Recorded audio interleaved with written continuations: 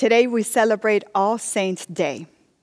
And with thousands of churches around the world, this is a meaningful tradition when we remember the cloud of witnesses, when we remember people who are no longer with us here, but they continue in our hearts and their legacy continues because we know of how they impacted our lives.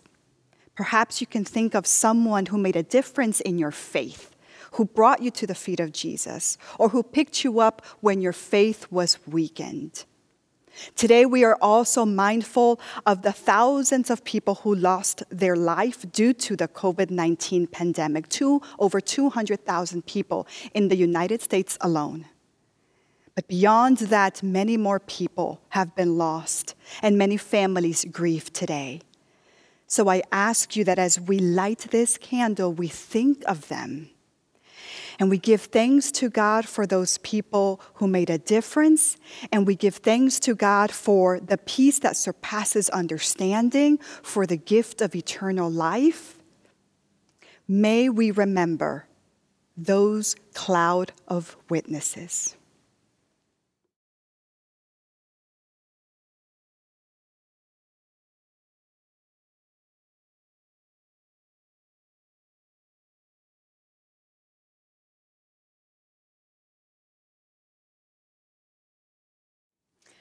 I will say more about the importance on remembering and remembering what God has done.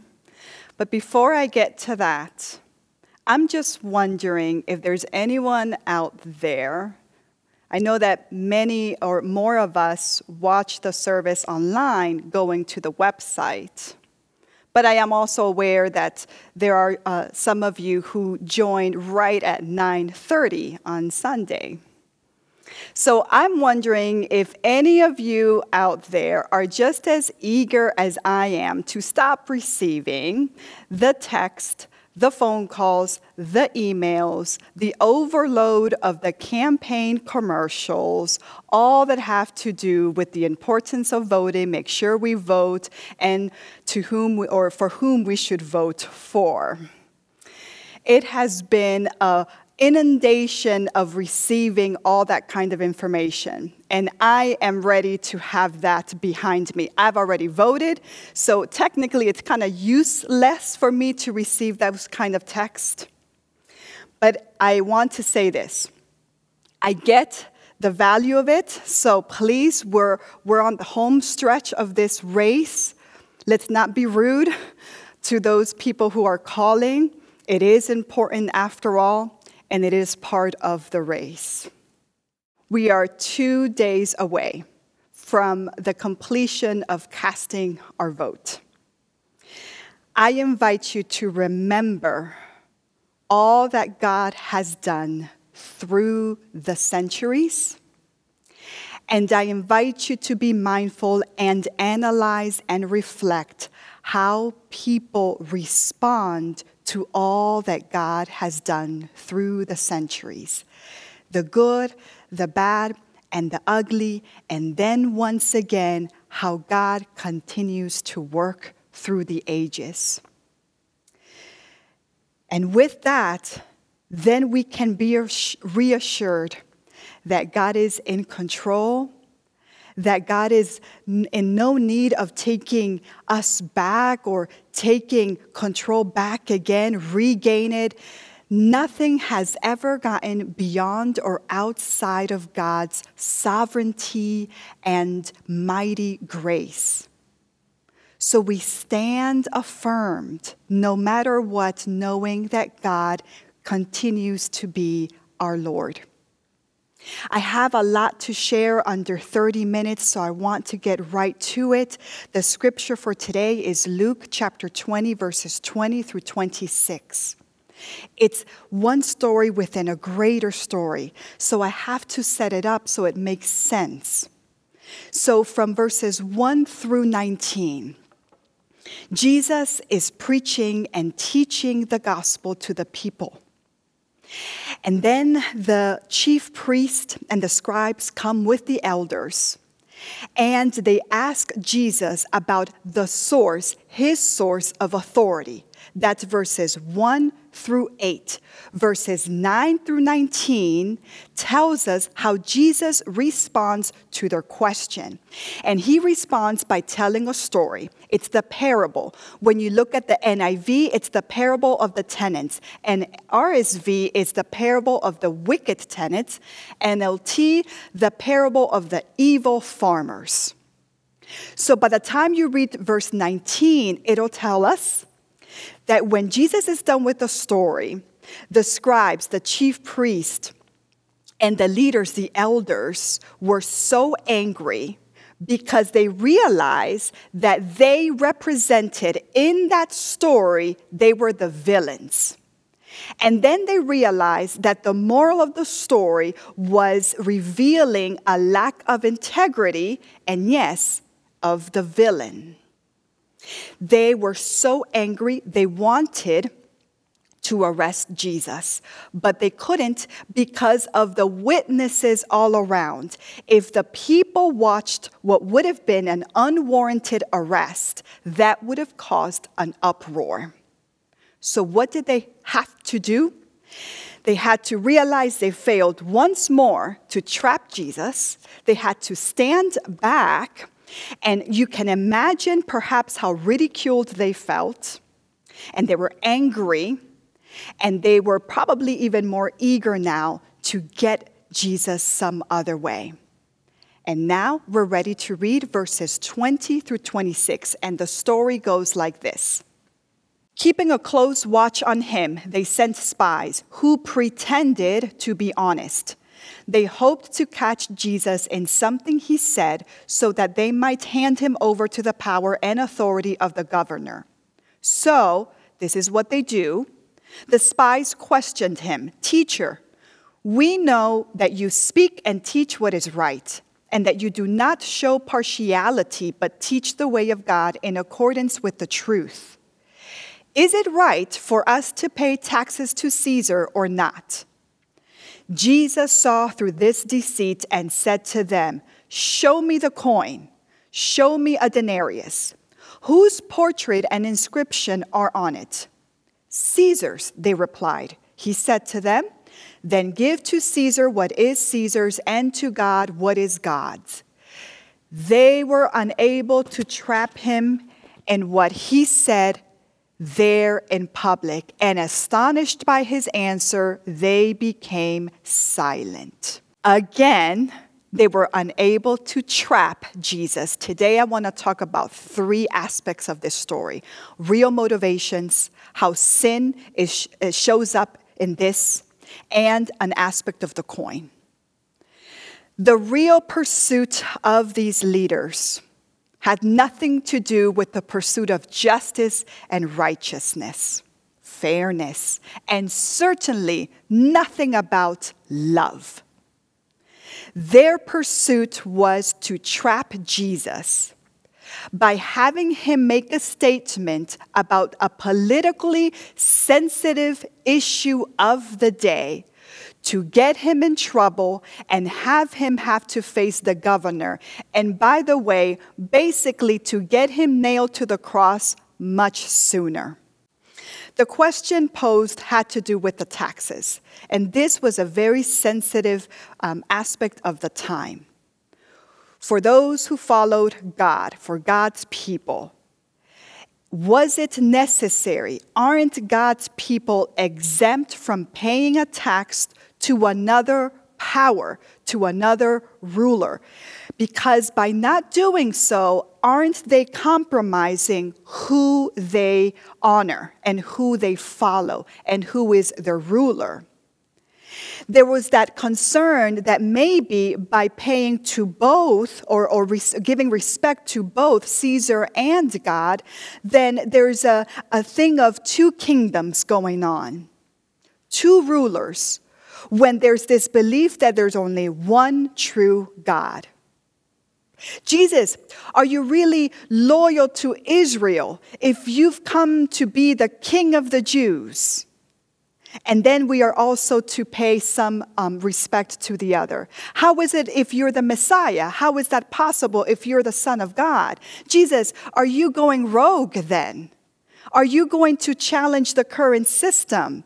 Because, of course, you could not be aligned with one if you claim to be actually a king.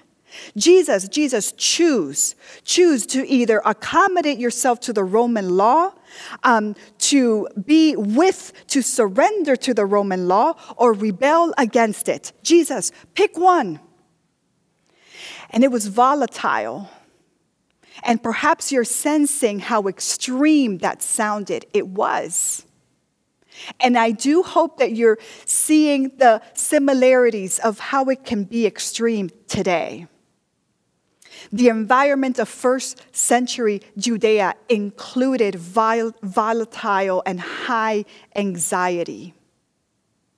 Biblical historians like Josephus recorded about revolts, like Judas the Galilean, whose stance was, if you pay any tribute to anyone but God, one commits treason. Any allegiance at all to another God is a betrayal and is idolatry, and that's a sin.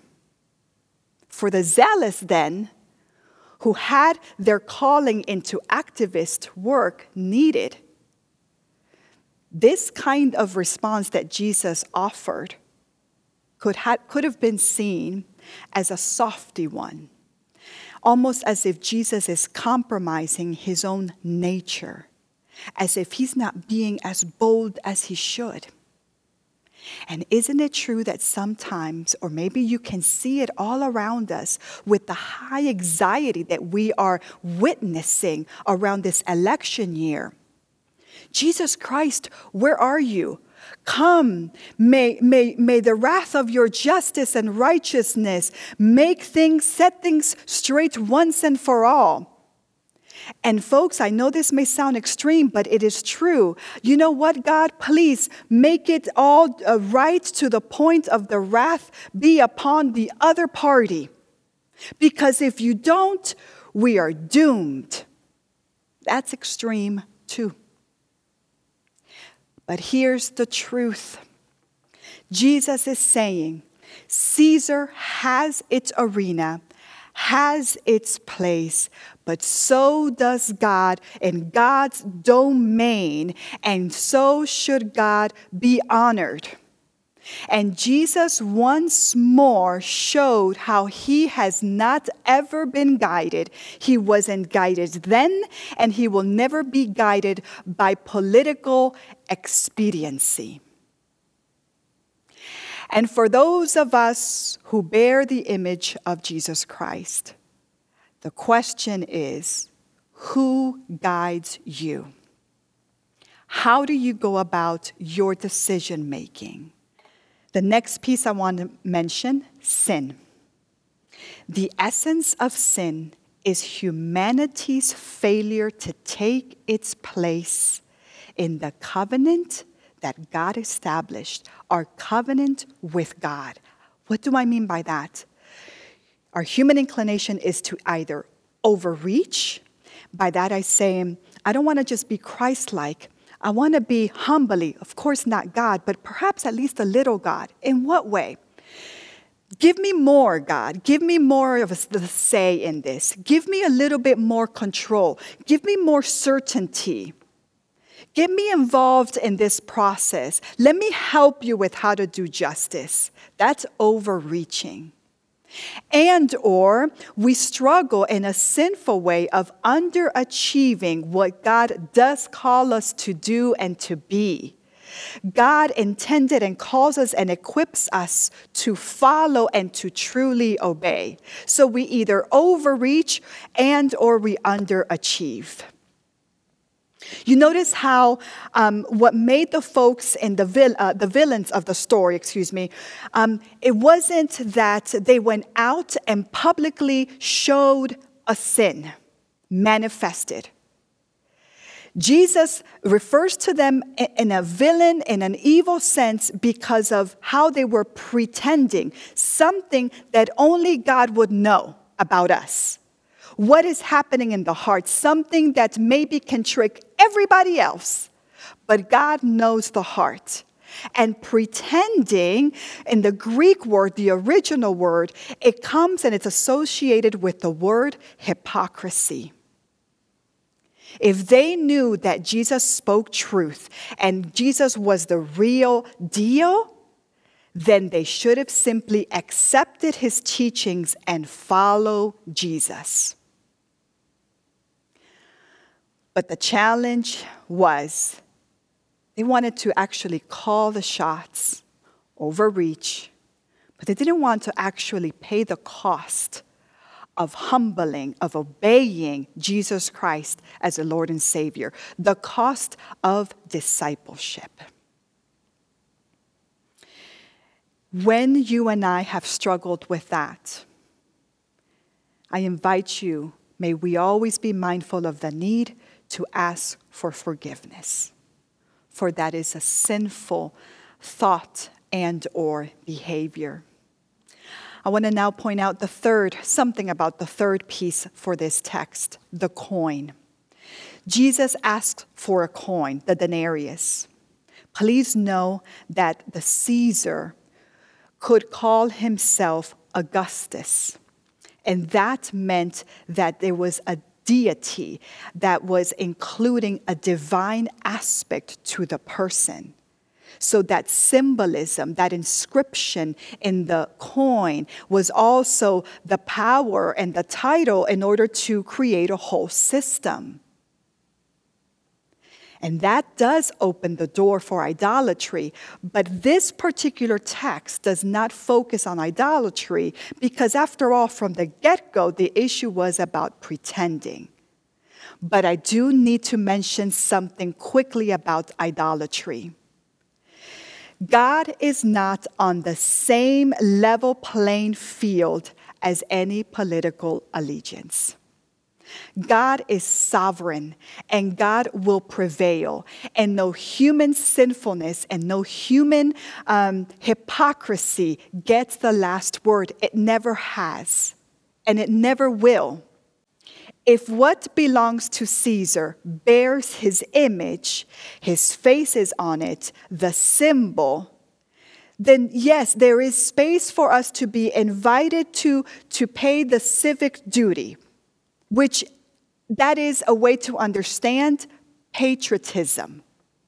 That has its part. Likewise, as this text is telling us, whatever belongs to God bears God's image. Caesar, and what represents Caesar, has its place, but does it actually own everything in life? God is the creator. Everything belongs to God. God transcends what's right here. And whatever and whoever belongs to God is to bear God's image. So therefore, although I can pay my respects and do my civic duty here, there is an incredible difference.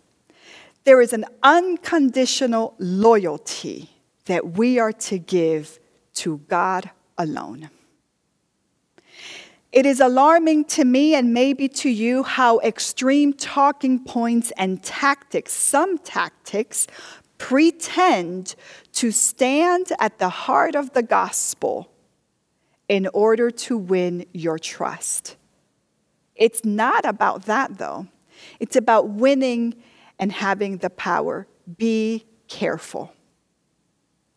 There is a tactic that if one is not unconditionally loyal to a particular political party, then that means one is not loyal to God. Be careful. Be very careful with aligning with that kind of tactic.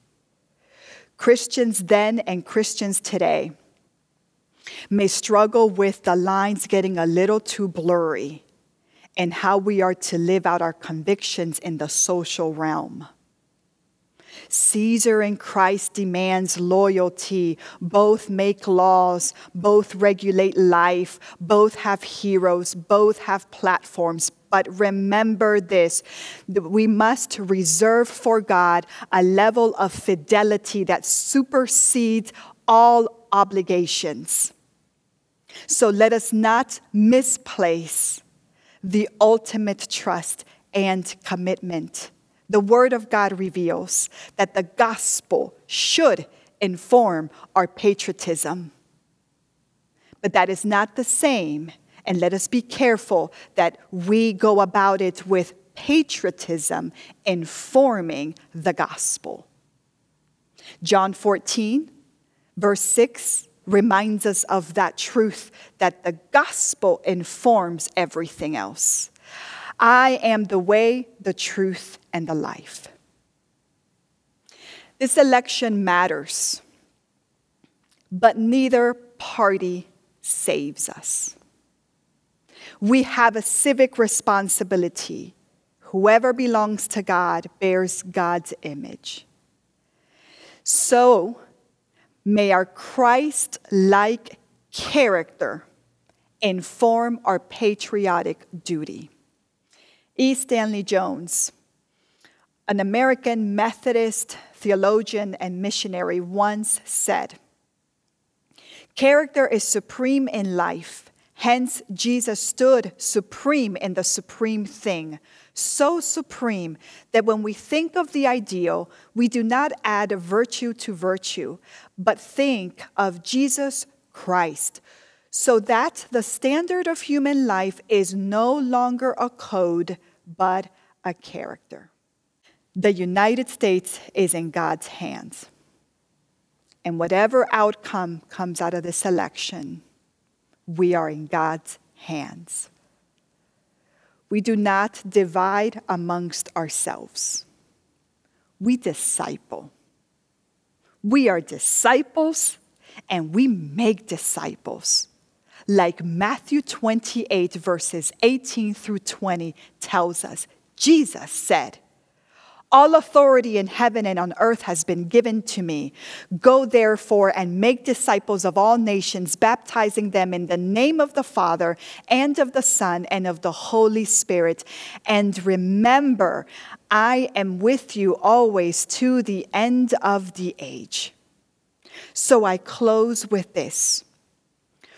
When we cherish and remember all that God has done and will continue to do, because now we do have that confidence and faith because of all that He has done already, through the centuries onto the cross for all of us, how will we respond to God in our decisions, in our positions, and in our deeds?